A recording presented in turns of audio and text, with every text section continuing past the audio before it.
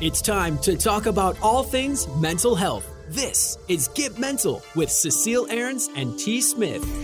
As a seasoned licensed therapist, Cecile is the owner of Transcend Therapy and is here to inform, guide, and reconnect you on the big and small everyday happenings that affect our mental and emotional well-being. Cecile and T. Smith are passionate about making a lasting and positive impact on people, connecting them to their own wisdom and strength while having a little fun along the way. Get ready to challenge the power of your human spirit. It's time for Get Mental with Cecile Ahrens and T. Smith.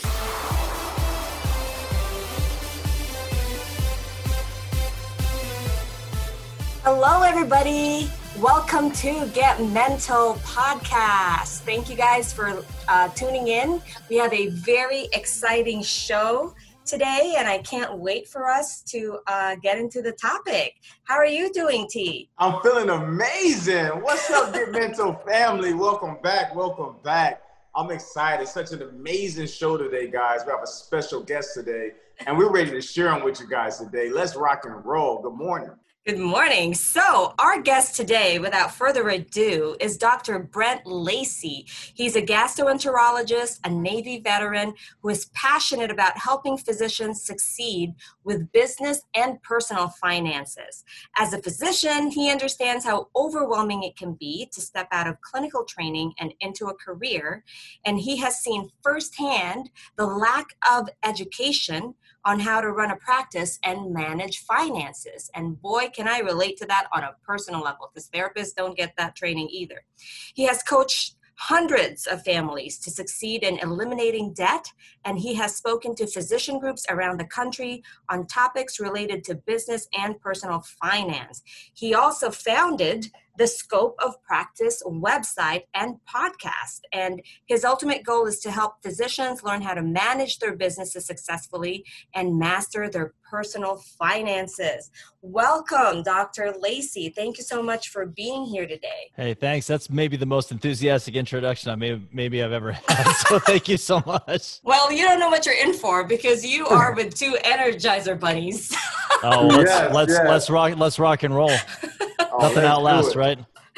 Yeah. So the topic for today, sorry guys, I forgot to mention that, is on financial infidelity. And this was actually suggested by Dr. Lacey himself, which I think is really fascinating because you are not a mental health professional, and yet you have a lot of specialized knowledge, if I may say that, on this issue. Why don't we just start there?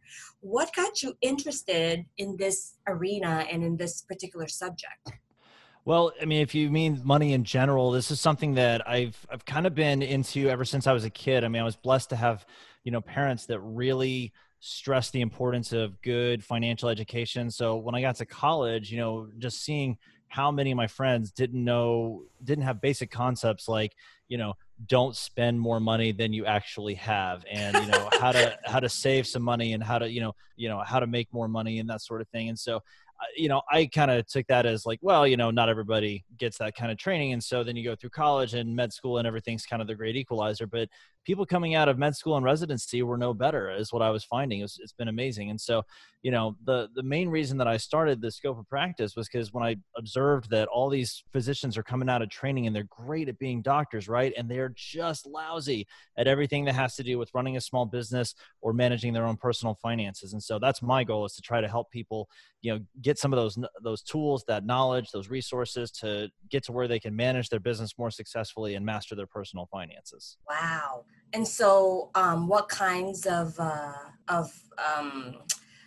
feedback or demand have you gotten since you've started this? Well, I think it's kind of like being a doctor. You'll always have a job, right? Because people are just always going to be sick, and I think it's probably generally true that people are always just going to be lousy with money. I mean, that's sad. And most of the people that I work with now are physicians and healthcare professionals, just because that's what I do most of. But I got started on all this stuff actually through my church. I started a financial discipleship ministry at my church, and so the thing that's been interesting, I think, over the last 5 or 6 years is seeing seeing, people in the, in the lower socioeconomic status versus folks that are making, 6 figures. The only thing that I think that's different about the stuff that we as physicians do bad with money is we do the same kinds of dumb stuff, just with more zeros on the end of it. You're just wasting more money.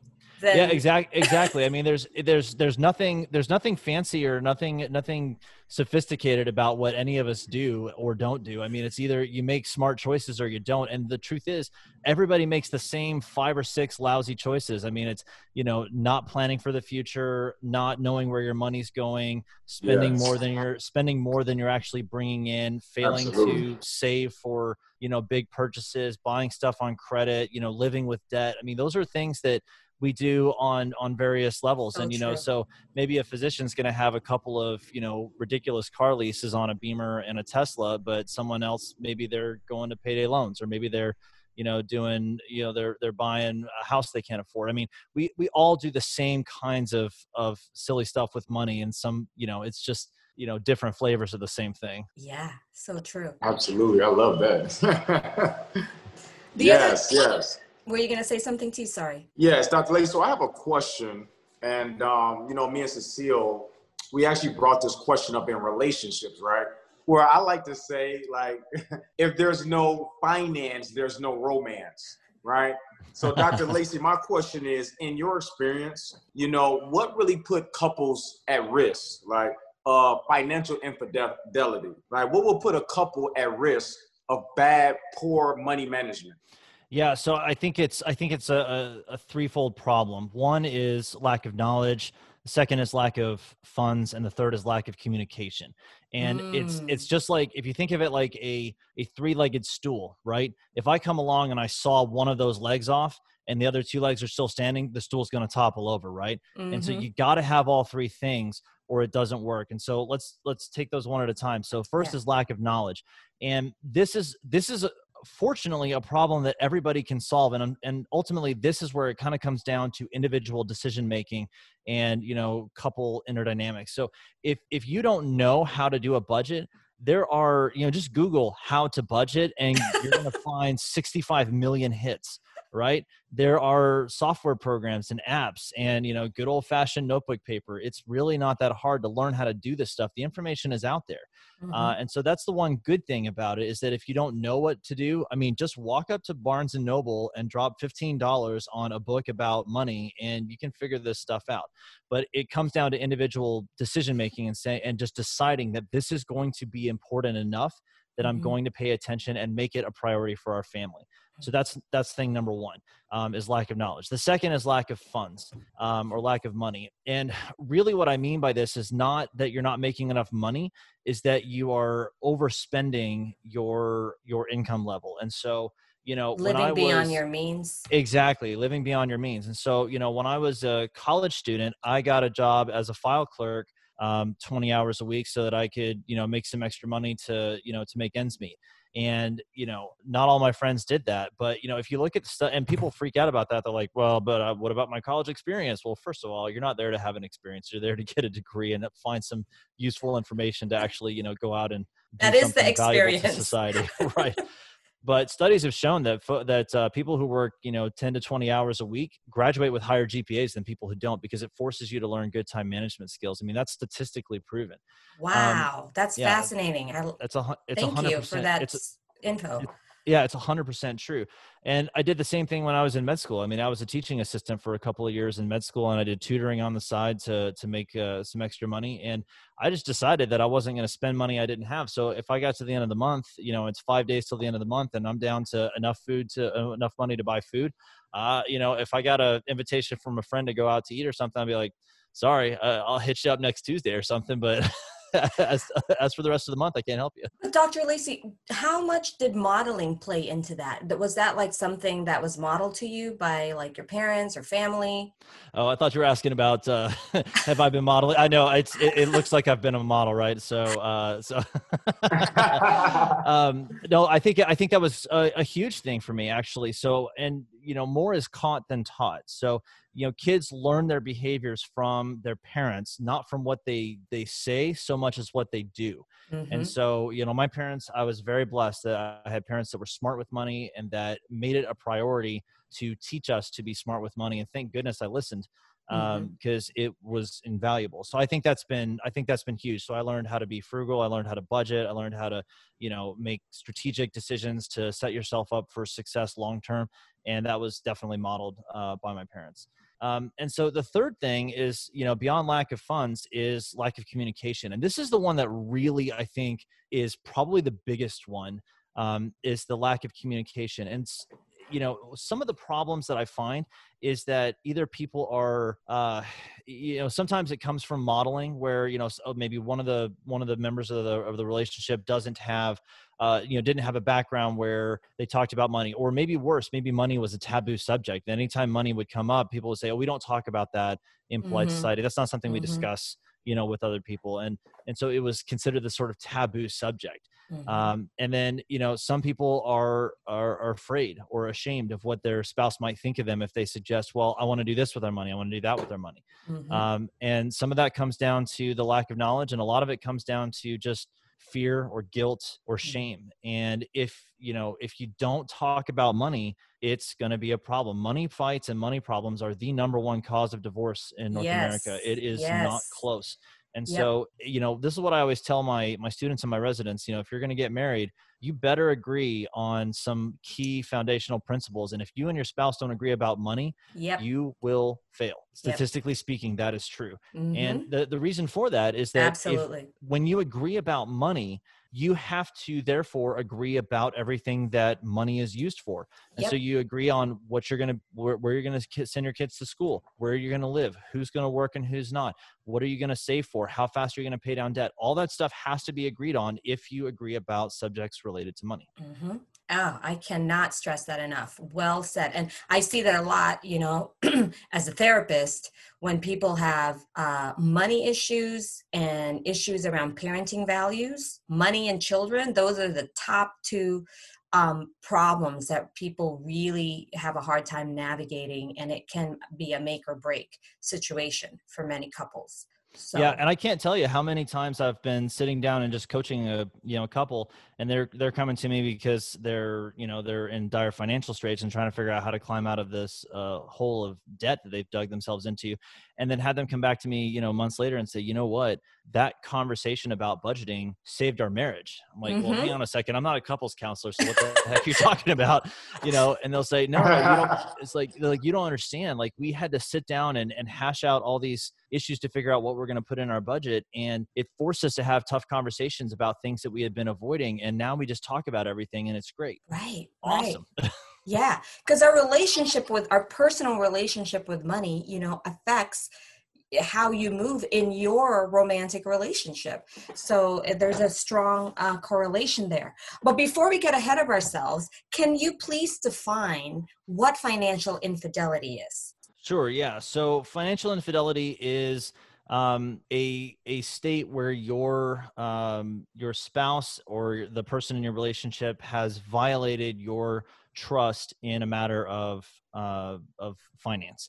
And so that's a very broad way of saying any way that you feel like your expectations were one thing with related to money and your spouse went and did something else. And so that can be something very, very simple, like, they bought something that was not in the budget and just didn't tell you about it. It can be something very small. Or it can be something really big, like they have a gambling addiction and they go and do online poker in the behind your back and run up a big gambling debt. Or they go open up a bunch of credit cards in your name and, just go shopping like crazy and then don't tell you about it. So it can run a pretty wide gamut. So me sneaking in a shoe purchase without my husband's knowledge or approval makes me guilty of financial infidelity. Well, I think we're all guilty then to some extent. Well, so it depends on how you define behind your back. So, for example, like one of the things that I often will recommend to couples is have a line item in your budget where each person has a designated amount of money every month that they can spend whatever they want on. Yeah. And it's just, it's Cecile's fun money, it's T's fun money or whatever.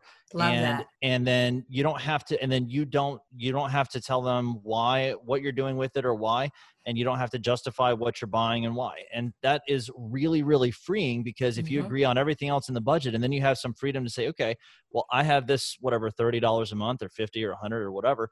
Then if one person wants to save up for 6 months and go buy some new, I don't know, remote control car or something like that, or if the other person wants to blow it all, every month, just buying lunch for themselves every day or going to get, coffee with friends or whatever, you can do that. And it actually kind of has the opposite effect of creating fights. It actually creates opportunities for fun conversations, because then instead of saying, oh yeah, I bought this sweater. What do you mean you bought this sweater? And so, instead of having that conversation, it's, hey, I bought this sweater with my fun money. The person on the other end is like, okay, well, I know you spent that money and we had already agreed that was okay. And then I'm not worried about it. And then I can say, oh my gosh, that is super cute on you. How in the world did you find that? That's great. Where'd you get it? Oh, we should get more stuff like that for you, right? It's a much, much better conversation. Yeah. It changes the energy, and the 100%. The attitude, because you've agreed to it. There's personal accountability. There's collaboration. So I can definitely see why that would work. I'm going to take some of those tips from you, Doc, and bake it into some of my sessions. So Dr. Lacey, I have a question as well. As I sit here and listen to the amazing value that you have, my question is, how does financial infidelity, how does it affect different cultures, right? Ethnic groups, right? We see that statistically, a lot of races are doing better than other races financially. Is that a culture problem, or is it just a mankind problem? I think it's really more of a mankind problem. It's a very interesting question. And I think you're going to find some differences in culture where so to take, for example, if you have one cultural, norm that one member of the family, say the man, is, responsible for everything and sort of is a patriarchal system, and the woman in the relationship doesn't have any say, and that's the norm, then it may not be construed as financial infidelity by one or more of the partners, just because it's just in keeping with, culture, with the standard, with the culture. But I would say that in general, in most, in the counseling sessions and the coaching sessions that I have done, it has been fairly race neutral. And I think the reason for that is that whether it's big or small, financial infidelity feels like a betrayal. And in many, many cases, I think it is comparable to finding out that your spouse had an affair. And there's gradations of that, of course. So, if someone goes out and buys, let's say something small, like a new pair of shoes or something like that, that might be the equivalent of, someone who's kind of leering at another person, sexually or something, but not actually acting on it, right? Versus, you have someone who's who set up an apartment for a mistress or something, might be the equivalent of someone who goes and racks up a huge amount of gambling debt. Either way, it is a huge breach of trust, because you have placed your trust in this person that said, okay, we're partners in this. Okay, we're sharing our finances, we're sharing our lives together. But you went off and did this thing that is completely counter to all the stuff that we had previously talked about and agreed upon, and you didn't tell me about it. So there's mistrust, there's betrayal, and it feels in many ways like someone's having an affair. And that's why we term it financial infidelity, because it really does take on that big of a role in someone's life, and it's incredibly destructive to the trust that your spouse has placed in you, and it can be really detrimental to the victim's mental health. Right. And I support that completely, because that's what I see in my office, in my practice. What about for you, T? Because I know you do a lot of financial coaching. What's your take on that, as far as what Dr. Lacey said?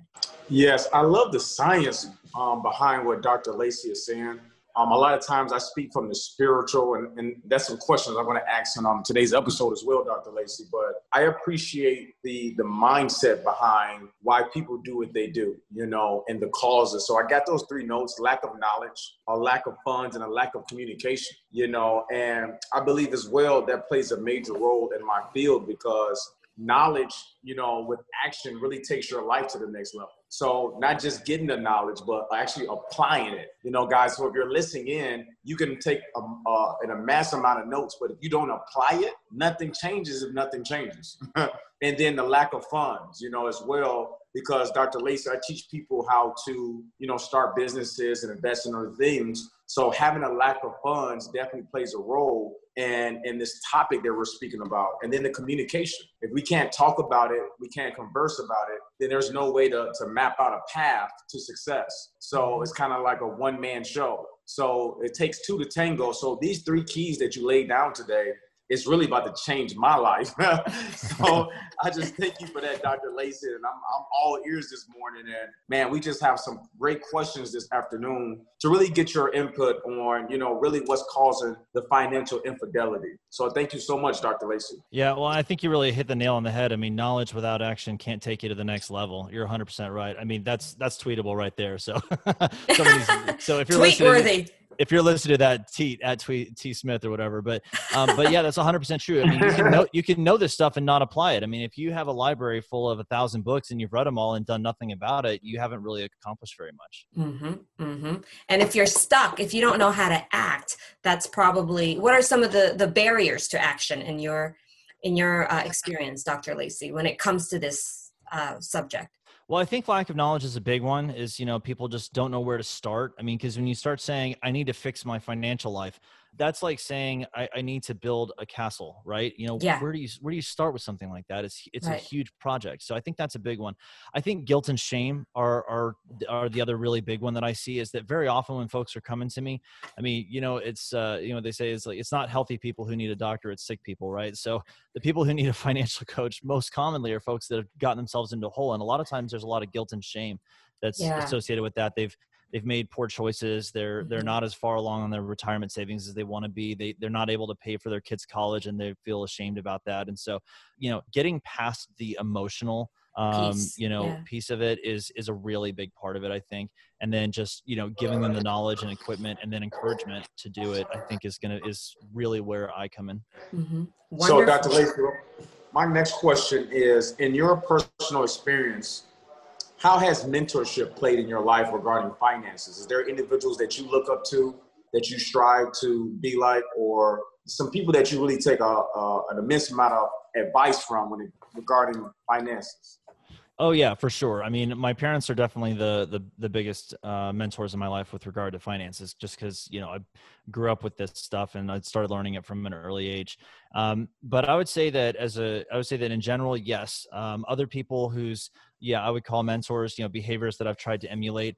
And what I've needed from mentors has changed over the years, right? So when you're first starting out with this stuff, you need someone who can just kind of help teach you the basics, right? So it's how to budget, how to spend money wisely, how to save money wisely, how to give money wisely.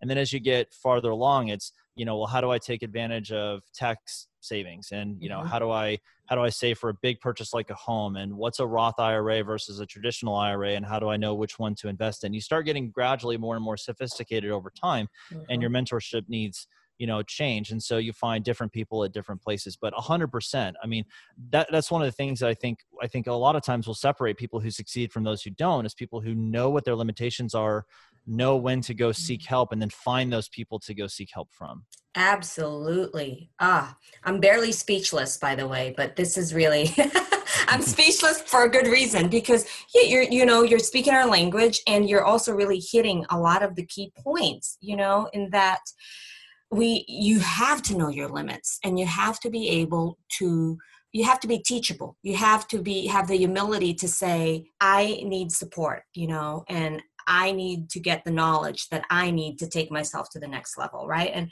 you guys, if you're listening, you don't have to do this alone. If you're feeling overwhelmed, if you can relate to what Dr. Brent is describing, just start small. just, start somewhere. Ask your friend who you believe is making good money choices, for a resource, or just ask them how they did it. And most people will tell you, will share stuff with you. Isn't that true? Yeah, I think that's 100% true. And, that question, how did you do it? That question underscores what I think is a really important model for self-growth and for success is to ask other people who are winning at something that you want to be successful at. How did you do it? So, when I want to learn, how do I be a better father? What does it take to be a better husband?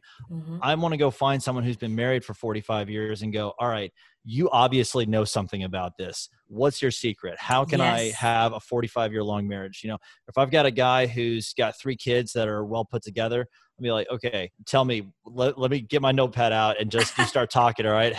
What did it take? What were some of the things that you learned? Who did you learn from? What did you read?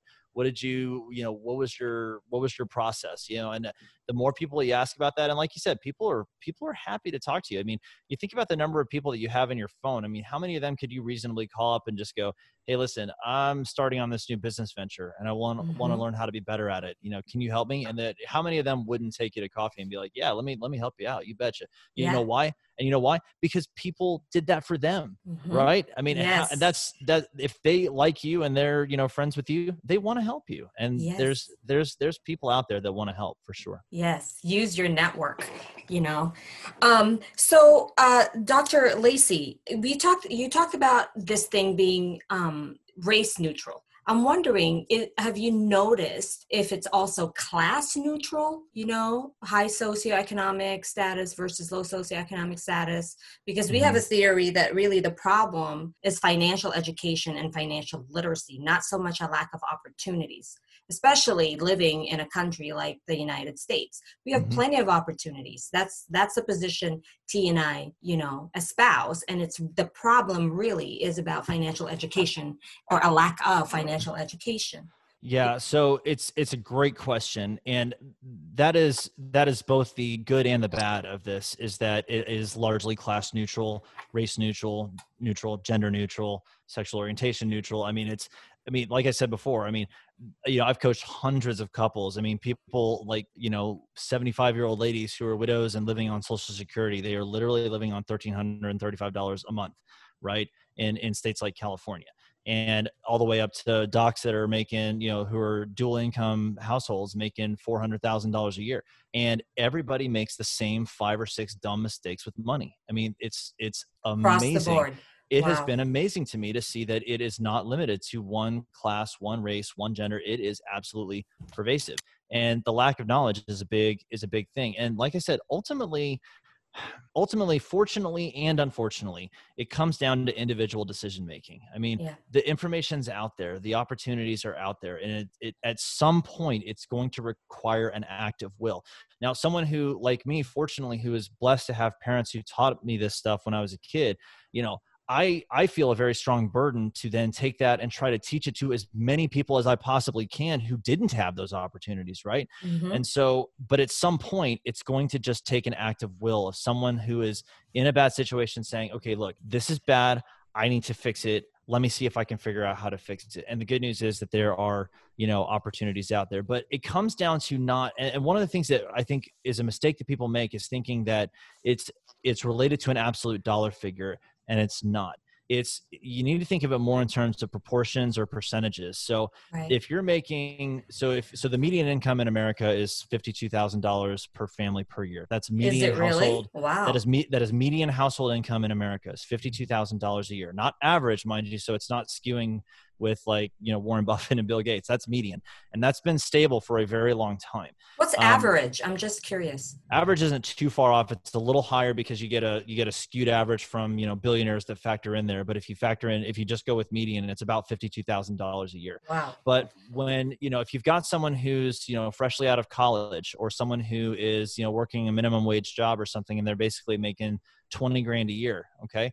They have to make exactly the same decisions that somebody making $400,000 a year is making. And those decisions are, I need to spend less money than I'm making, and I need to save money for the future. I need to continue to work so that I continue to bring in money.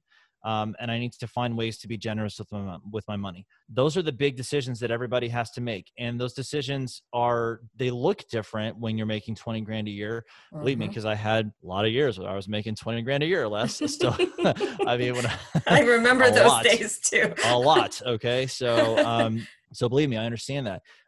But unfortunately it doesn't change the, the situation. I mean, I like to say nobody gets a pass on math. I mean, if you make $20,000 a year, that makes my heart break for you. And my goal is to help people get on better footing, make some decisions that lead to long-term career success so that, 5 years from now, they're making $50,000 a year. And 10 years from now, they're making $100,000 a year from now. Right. I want to help them make those decisions to get there 100%. Yeah. But the decisions are the same. And so if you're making $20,000 a year, your choices are going to be somewhat more limited than someone who's making $100,000 a year. But the questions you have to ask yourself and the decisions you have to make are exactly the same. Yeah. Absolutely. Great point. So I have a question, Dr. Lacey. I was sitting back getting that value. Like my notebook is getting filled up today, right? So Dr. Lacey, my question next is the process, right? What are some things that you recommend people do daily? Because you don't choose your future, you choose your habits, and your habits choose your future. Right? Amen. Drop the mic. What are some habits? How do we cultivate better money habits on a daily basis? What do people do and the choices they need to make on a daily basis to really get in that financial freedom space? Mm-hmm. I think the number one thing that you got to make on a daily basis is to spend less money, is to say no. Remember you remember Dare back in the 1990s? That's hard. Like just say no. Right. I mean, it is hard, but here's the thing, the value that, or, the people who succeed over time are not the ones that have the most successful like investing strategies and the greatest tax advantage, this and that, and who can go through the most government loopholes and that sort of thing. It's the people who are disciplined and consistently spent less than they made and save for the future. So my grandparents, my grandmother was a school teacher, like an elementary ed teacher for 40 years. And my grandfather worked for the Postal Service, and they retired as multimillionaires, right? Wow. As an elementary ed teacher. And here's something, okay, I'm gonna blow your minds here for a second, okay? So there was a study done about 3 years ago called the National Study of Millionaires. And in the National Study of Millionaires, what they did is they did a survey of over 10,000 American millionaires and asked them like 100 questions about, what are your habits? What did you do? Like, what was your success story? Okay. Here's something very interesting. Okay. Top 5 jobs occupied by America's millionaires. Okay. Take a guess. What do you think would be in the top 5? Engineers. Okay. Engineers were number 1. All right. That makes sense, right? Because engineers. My husband's an engineer. That's why I know, because they're very organized with these things. They're very organized. They're very analytical. Okay. Number 2 is accountant. And that makes sense, right? So they're good with money. They're smart with financial figures. Okay. Doctors did not make the top 5. I'm not surprised. Lawyers did not make the top 5. You want to know what number 3 was? Teachers. Number 3 was school teachers. Wow. Number 3 is school teachers. The third most common job occupied by an American millionaire is school teachers. Some of the most underpaid, undervalued people in our workforce. And they are the ones that are getting to millionaire status better than doctors are, who are making a lot more money. So it can't only be a matter of making more money. And so T, to your original question, it's about saying to yourself, okay, you know what? I'm going to get coffee from the break room at work instead of going to Starbucks every day. And that's going to save me $5 times, 25 days a month times, 12 months a year times 30 years. Well, that adds up. It's going to be, I'm not going to lease a car because I know that's the most expensive way to own a vehicle. Okay. I'm going to pay cash for cars, and I'm going to drive beat up junk for a while till I can afford something better. I'm going to choose to live in a house that is smaller than the bank wants to loan me money for, because I know that if I overextend myself, I can't save for the future. I'm going to, teach my kids to be smart about money so that they will grow up and not live in my basement. Right. So it's making all those smart decisions every single day. And the biggest thing ultimately comes down to, I need to spend less stuff. I need to not buy stuff I can't afford. And I don't really need. The simplest way to do that I've found is to take just do an experiment for 3 months. Just resolve that you're not going to buy anything on a credit card for 3 months. Okay. Just every week, go to the ATM at your bank, take out however much cash you need for the week, and only buy stuff with cash. You feel differently about purchases when you have to spend with cash versus when you spend on a credit card. It will change your spending habits. I just wrote that down as just before you said that. I'm so glad you brought that up. And that's actually a strategy that a lot of 12-step groups. So for example, there's a 12-step group if you have a problem with overspending called Debtors Anonymous. And that's one of the things that they will suggest is that make a connection with money. Because when you are using credit cards and paying stuff online, there's a disconnection that's happening there. You're not really feeling kind of the pain and you're not getting the same awareness when you're spending the cash that you've committed to, spending for that month. And as you're seeing every dollar, every coin go out of your hands, there's a different process that happens to us internally. It creates 100%. kind of a more realistic process for us. Whereas buying by credit card, I mean, we've all been there, I think, where you just swipe, and the next thing you know, you're like, how the heck did I have that kind of bill this month? So thank you for bringing that up. And the other thing too is, conscious spending. I love what Dr. Lacey is saying, like pause for a second. Before you guys purchase something, just pause and ask yourself, what is my intention? And T and I talked about this in another show. What is my intention for buying this particular thing, right? Because a lot of times there's a mental health and emotional component to what we're reaching for, to our spending habits. A lot of times we're using things to, fill emotional gaps and voids in our lives. Yeah, one of the easiest ways to avoid unnecessary spending is just to say, okay, I just say sleep on it. Okay, just don't buy it, sleep on it. And if you wake up the next morning and you're like, man, I'm still gung ho for that thing, then okay, then you know that it actually something matters to you. But if you go home, you take a cold shower, you go to sleep, and you wake up in the morning, you're like, yeah, I'm glad I didn't buy that. That would have been dumb. Or I'm over it, Yeah. Dr. Lacey, so I got a great question for you. Can we speak to the millennials real quick, right? Let's speak to the 18-year-old, 19-year-old kid that's about to head off to college, start his life, and loves to live on his cell phone, has a credit card, debit card, doesn't have any responsibilities. What do you say to someone who's 18 years old, who has the world at their fingertips? How do they start their financial journey, Dr. Lacey? So I would say that the first thing they need to do is put themselves on a written budget every month. Okay. So figure out how much money that you have to spend in a given month and allocate that money at the beginning of the month. So you decide at the beginning of the month, okay, I'm going to spend this amount on, food, this amount on rent, this amount on entertainment, this amount on my books, this amount on travel, whatever. And you're not going to deviate from that. And, in the first 90 days, as you go through your first 3 months of budgeting, you get more and more accurate at it. So your first month, you may have several things that are your categories you underestimated or overestimated, and you get better at it. But put yourself on a written budget every single month and just decide that you're going to stick to it. That's the first thing. The second thing is do not get a credit card. Do not get a credit card. Okay. So it is absolute mythology that you are required to have a credit card to build your credit. Okay. It is absolute mythology. Okay. The FICO score, if you look at the FICO score, it is 100% made up of factors that surround you having debt and paying interest on it. That is how the FICO score is calculated. And you can look this up. It's on, if you just go to FICO, just Google FICO score and you can see exactly what it is. Now, no one knows exactly how they do the algorithm, but you can see what their percentages are. This is widely public, but it's, what new debt have you taken out? What's your level of debt? How much interest are you paying on the debt? It's all your interaction with debt. And so the only way you can have an 800, credit score is to take out a lot of money, like borrow a lot of money and pay interest on it for a long time. And that is not a recipe for financial success. And, here's the thing. People think, oh, well, you have to do stuff. You have to have a credit card to do stuff. No, you don't. That's mythology too. I mean, everything that you want to do with a credit card nowadays can be done with a debit card. 100% of the stuff. You can rent cars. You can buy stuff online.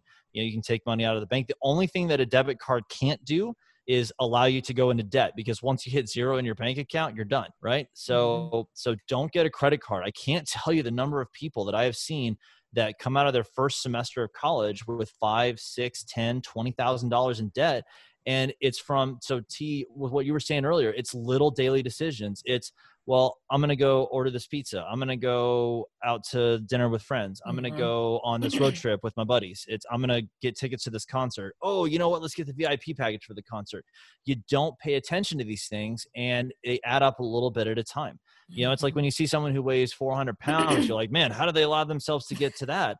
And the answer is a little bit at a time. It didn't happen overnight. It's corrosive. It's slowly corrosive. It's like cancer. It eats into you. So put yourself on a written budget. Don't get a credit card. If you do those two things, you are so far ahead of everybody else. Yeah, that's such a great point.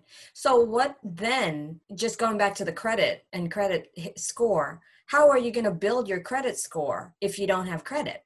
I would encourage people to not worry about building their credit score, to be perfectly honest. Okay. Because the credit score, what do you use the credit score for? You use the credit score so you can borrow money on stuff. Right. But if you've established that borrowing money is generally a dumb idea, then you don't need a credit score.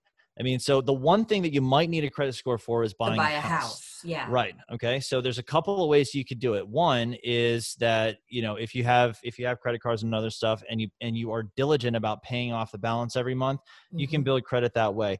I will tell you though, that 18 and 19-year-olds should not trust themselves with that yet. If they go for a couple of years paying for everything in cash and develop really good spending habits, and they want to go for it, eventually fine. But not when you're a freshman or a sophomore in college. I think it's a really bad idea. The other thing is, if you never have a credit score, you can do something called manual underwriting. And it's a little harder to do because not everybody does it anymore, but it's what people used to do before there were FICO scores. Is you just, you know, if you have a credit score that is essentially zero or it's uncalculable, you find a mortgage company that'll allow you to do manual underwriting, and they'll just look and see, okay, they'll look at your last couple of income statements. They'll look at, you know, you can send them a budget, you can send them what your current rent is, and they can run some calculations and go, yeah, this is something you can afford, or no, it's not. It's what everybody used to do before there were FICO scores. And so not everybody still does that, but there's enough places that do. And in my mind, the value that you get out of going massively into debt on car loans and student loans and credit card loans and personal loans and payday loans and whatever other kinds of loans is absolutely not worth it, because the fastest way to get out of debt, to build wealth, is to get out of debt. Is to get out of debt and stay out of debt. That is the fastest, most assured way to build wealth over time. You know, that's a great point. Like, this whole credit thing is largely an American practice, because I came, I lived in Australia and I'm still a citizen as well of the country. And I remember when I first came here, everyone was talking to me about my credit. I'm like, I don't have credit. Like, why is that not a good thing? And I could not get a car because I didn't have a credit history. So, and I didn't have, I was in my early 20s. I didn't have a whole lot of money to like pay off a car. So I ended up like putting it down, and then I ended up like just getting a loan, and my interest rate was out of control because it was my very first loan in my entire life. And I remember just telling my family members, I'm like, this is so backwards. Like, why is not having credit a bad thing? It should be rewarded. It is one of the most marketed products in absolute all of human history. I mean, the credit card companies and the banks are the most marketing savvy people out there. I mean, you think about it. I mean, they're making money off of you. Right. I mean, just go through, just watch a 1 hour sitcom or drama on primetime and just count the number of commercials there are for banks and credit cards and, loans from car dealerships with financing available or furniture with financing available. It's half. It's ridiculous. And so I agree with you that, like a credit score of 0 should be something that we celebrate. And so whenever someone says, I've got a credit score of 750, I'm like, man, that's really unfortunate. You probably paid a lot of money in interest to get that. You'd be way better off to just pay everything off, let your credit score go down to 0, freeze your credit. And then, people are like, well, what am I going to do if I don't have credit? And I'll say, you'll have money. I love that. A lot of your advice is counterculture, though. I mean, 100%. And here's the thing. 100%. I am proudly countercultural when it comes to this kind of stuff. Because here's the thing, like you just said, okay, normal in America is credit cards, student loans, car leases that you can't afford.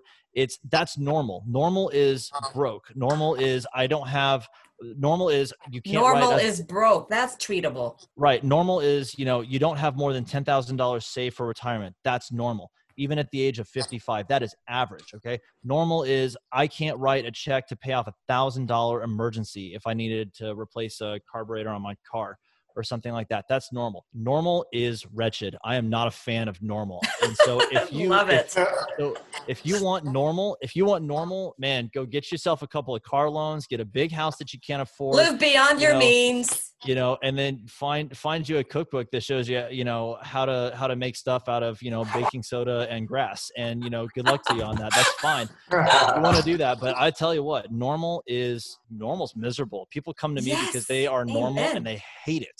Yes. Oh my God. That is amazing. You just gave me goosebumps there. Normal is wretched. Normal is wretched. I'm going to tweet that. Dr. Lacey, so I have pretty much my last question. I want to ask you, Dr. Lacey, outside of your mentorship, your guidance, your program, what type of tools can our audience really tap into? Maybe it's an app, maybe it's some books you recommend. Mm-hmm. What type of tools and resources can our audience, Get Mental family, really tap into so they can start making the daily necessary changes that can change their life? Sure. So, I mean, there's tons and tons of great books out there. There's tons of great podcasts. If you just Google like money podcast or just go on Apple Podcasts and search money, you can find all kinds of great stuff. I've actually got a resource that I'm happy to give your listeners if you like. Mm-hmm. I created a reading list for just this purpose for, it's got books on investing, books on personal finance, that I've collected over the years that I think have been highly impactful for me and meaningful in my own life, and certainly have been valuable for people that I've coached. And so people are welcome to have that if they want, and they can download that at thescopeofpractice.com/reading list. It's a free resource. And so feel free to, use that. I tell you what, there's 35 books on the list that pertain to business and personal finance. You read those books, it's, like getting an MBA. Yeah. So if you read those books, you'll be so far ahead of the game. So it's thescopeofpractice.com/reading list, but also just Google, budgeting apps. There's lots and lots of budgeting apps. I would strongly recommend just, either doing free versions of stuff for a while or, just doing stuff on pen and notebook paper. You can get a long way. You can get a long way with pen and notebook paper. It's thescopeofpractice.com/reading list. And there's 35 books on there that I think are really, really worth reading.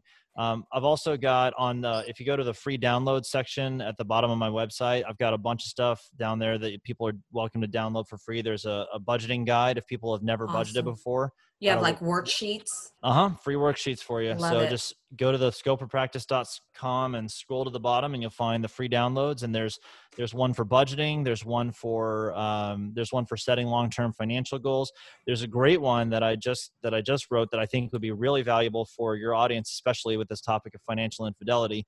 It's called 5 Financial Conversations All Couples Should Have. Oh, I love that. What's on there? So, you have to download. So you have to download to get them all, but again, it's free. But things like, where are you going to do private school versus public school for your kids? That's a huge decision. That's a 6-figure decision probably over the course of your life. Oh yeah. Where are you going to buy a house? What do you want your retirement to look like? These are all really important conversations that you need to have. And, sometimes you just have to be deliberate about saying, okay, I'm going to have the conversation with my spouse now. Yes.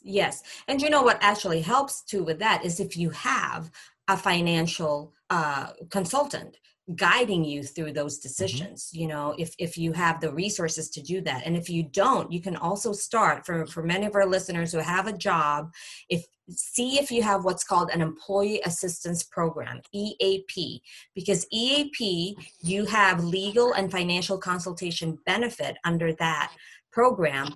And the consult is free. Okay. And then if you choose to retain those services under the EAP program, you will get up to 20, usually up to 25% discount on the services. So, you might already have this resource and you just didn't know about it. They can also give you advice on budgeting, debt consolidation, and so forth.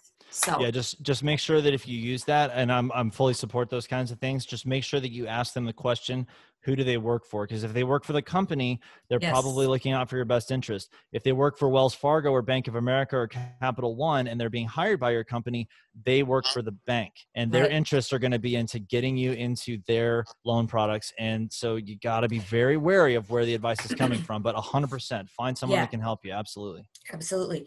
So, Dr. Lacey, any special advice for women, especially women who are, women in the last, say, 20 years, we've become, thank God, a lot more financially knowledgeable and independent. Any patterns that you see or any advice for women as far as financial health?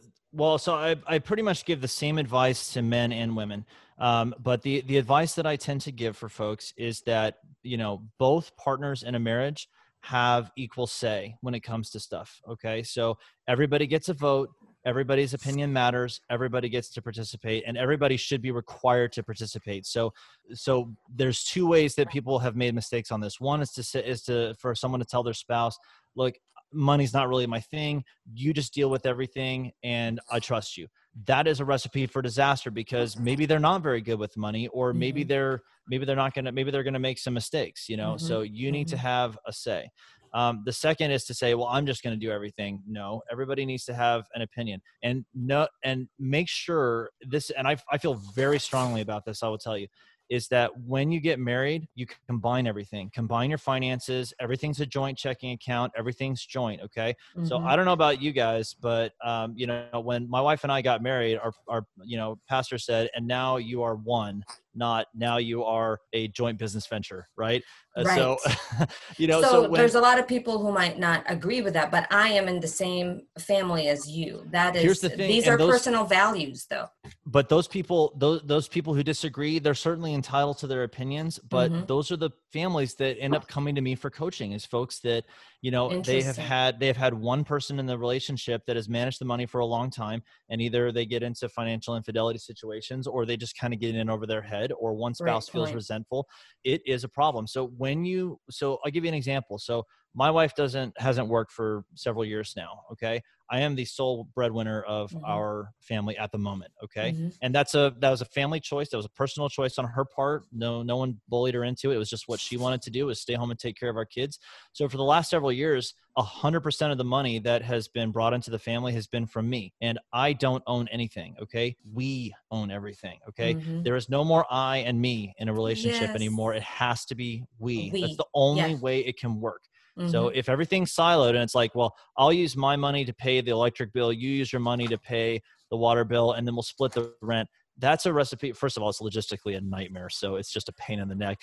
But secondly, it's just a recipe for financial disaster, for, familial disaster. I mean, you can't have good communication when everybody is kind of doing their own thing. Everybody has to be working for the good of the family, or you end up growing apart and not together. Absolutely. And, as a therapist, I have to be really careful when I tread those waters with couples and not impose my personal values. But I can honestly vouch for what Dr. Lacey is saying, that the couples I see have the most success and really loving, satisfying relationships are the couples whose financial lives are, mingled or commingled in that way. There is something to it, because when you think about it, if you're a team, right, if you're a basketball team and you want to win the championship, you can't be thinking about what's best for you and you only. You got to think about what's best for the team. You got to be able to, pass the ball when you need to, or make that shot. And here's the thing. We don't do that with any other aspects of our lives. We don't do it with parenting. It's not like, okay, you're going to raise this kid and I'll go raise this kid, and we'll just kind of compare notes periodically. That's so true. you clean this half of the house, I'll clean this half of the house, and we'll call it good. Or like, I'll put gas in the car and you change the tires periodically. We don't do that in any other part of our relationship. Yeah. So why would we do it with money? Well, that's another topic, because my perspective on that is largely psychological, and it's a lot of fear-based, decision making that comes into it.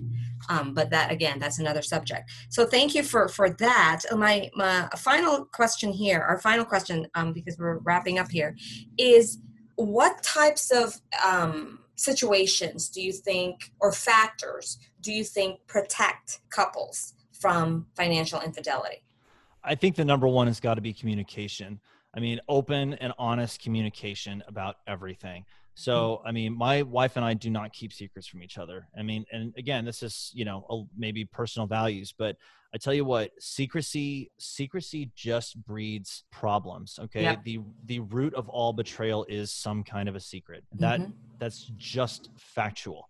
Not saying that all secrets are bad, but all betrayal comes from hiding things. And so if you're open and honest about everything, and you have good conversations, and no subject is off limits, and you agree that, you'll talk openly and not shame each other and not guilt each other. And when there's something, and come up with, so my wife and I used to come up with, catchphrases or with stuff where we came up with these phrases that we could say, and then it would put our conversation into a frame of mind. We'd say, I feel unsettled. And that's me saying, I feel like something's a little off and I want to talk about it. And then immediately it takes all the tension out of the room. It's like, oh, okay, we've gotten off track somewhere. We want to talk about it. And there's no anger, there's no fear, there's no reprisal. It's just, I feel a little bit unsettled right now. So it's, or you say, hey, listen, I kind of want to have an awkward conversation, find some way to just agree that you're going to be able to have open and honest communication. And that is the recipe for eliminating 90+% of conflict and financial infidelity.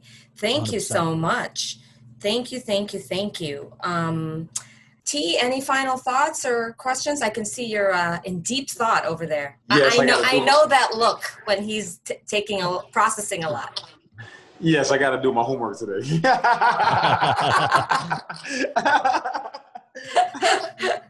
Oh man, yes, Dr. Lacey, I enjoyed every second of this. So much value today that I was able to take away and really instill in my life, and impact our community with this. Yes. I'm going to be sending a lot of people to your website as well. And I'm excited about getting some of the value and just furthermore learning how we can be better disciplined with our finances and really taking things to the next level. What I heard most about what you said today was budget. I got that down. So I'm ready to start that and ready to kind of shake the world up, creating that new budget and really getting everything in order. Mm-hmm.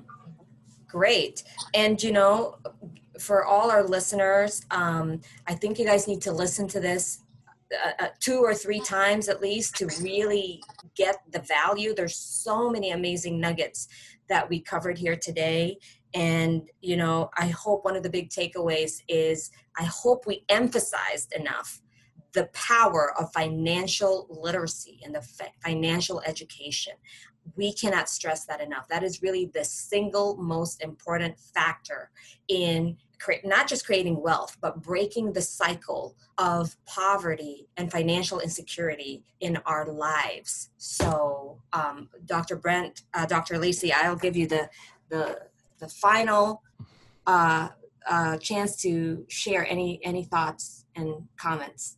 Well, I'll just say that, I always like to leave on a note of encouragement that no matter where your situation is right now, however deep a hole you've dug into, I guarantee you that I've worked with people that are in deeper holes that have been, having problems with money for longer or who have struggled with the same kinds of things you're struggling with.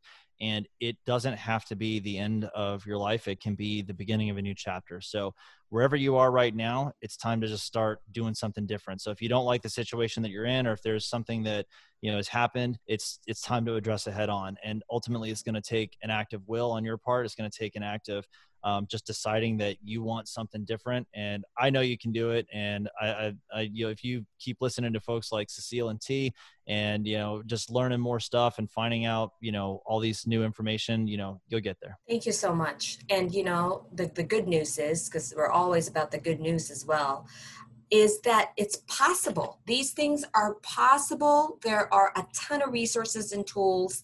It is really ultimately up to you, but there is no good reason to stay in this hole if you find yourself in it.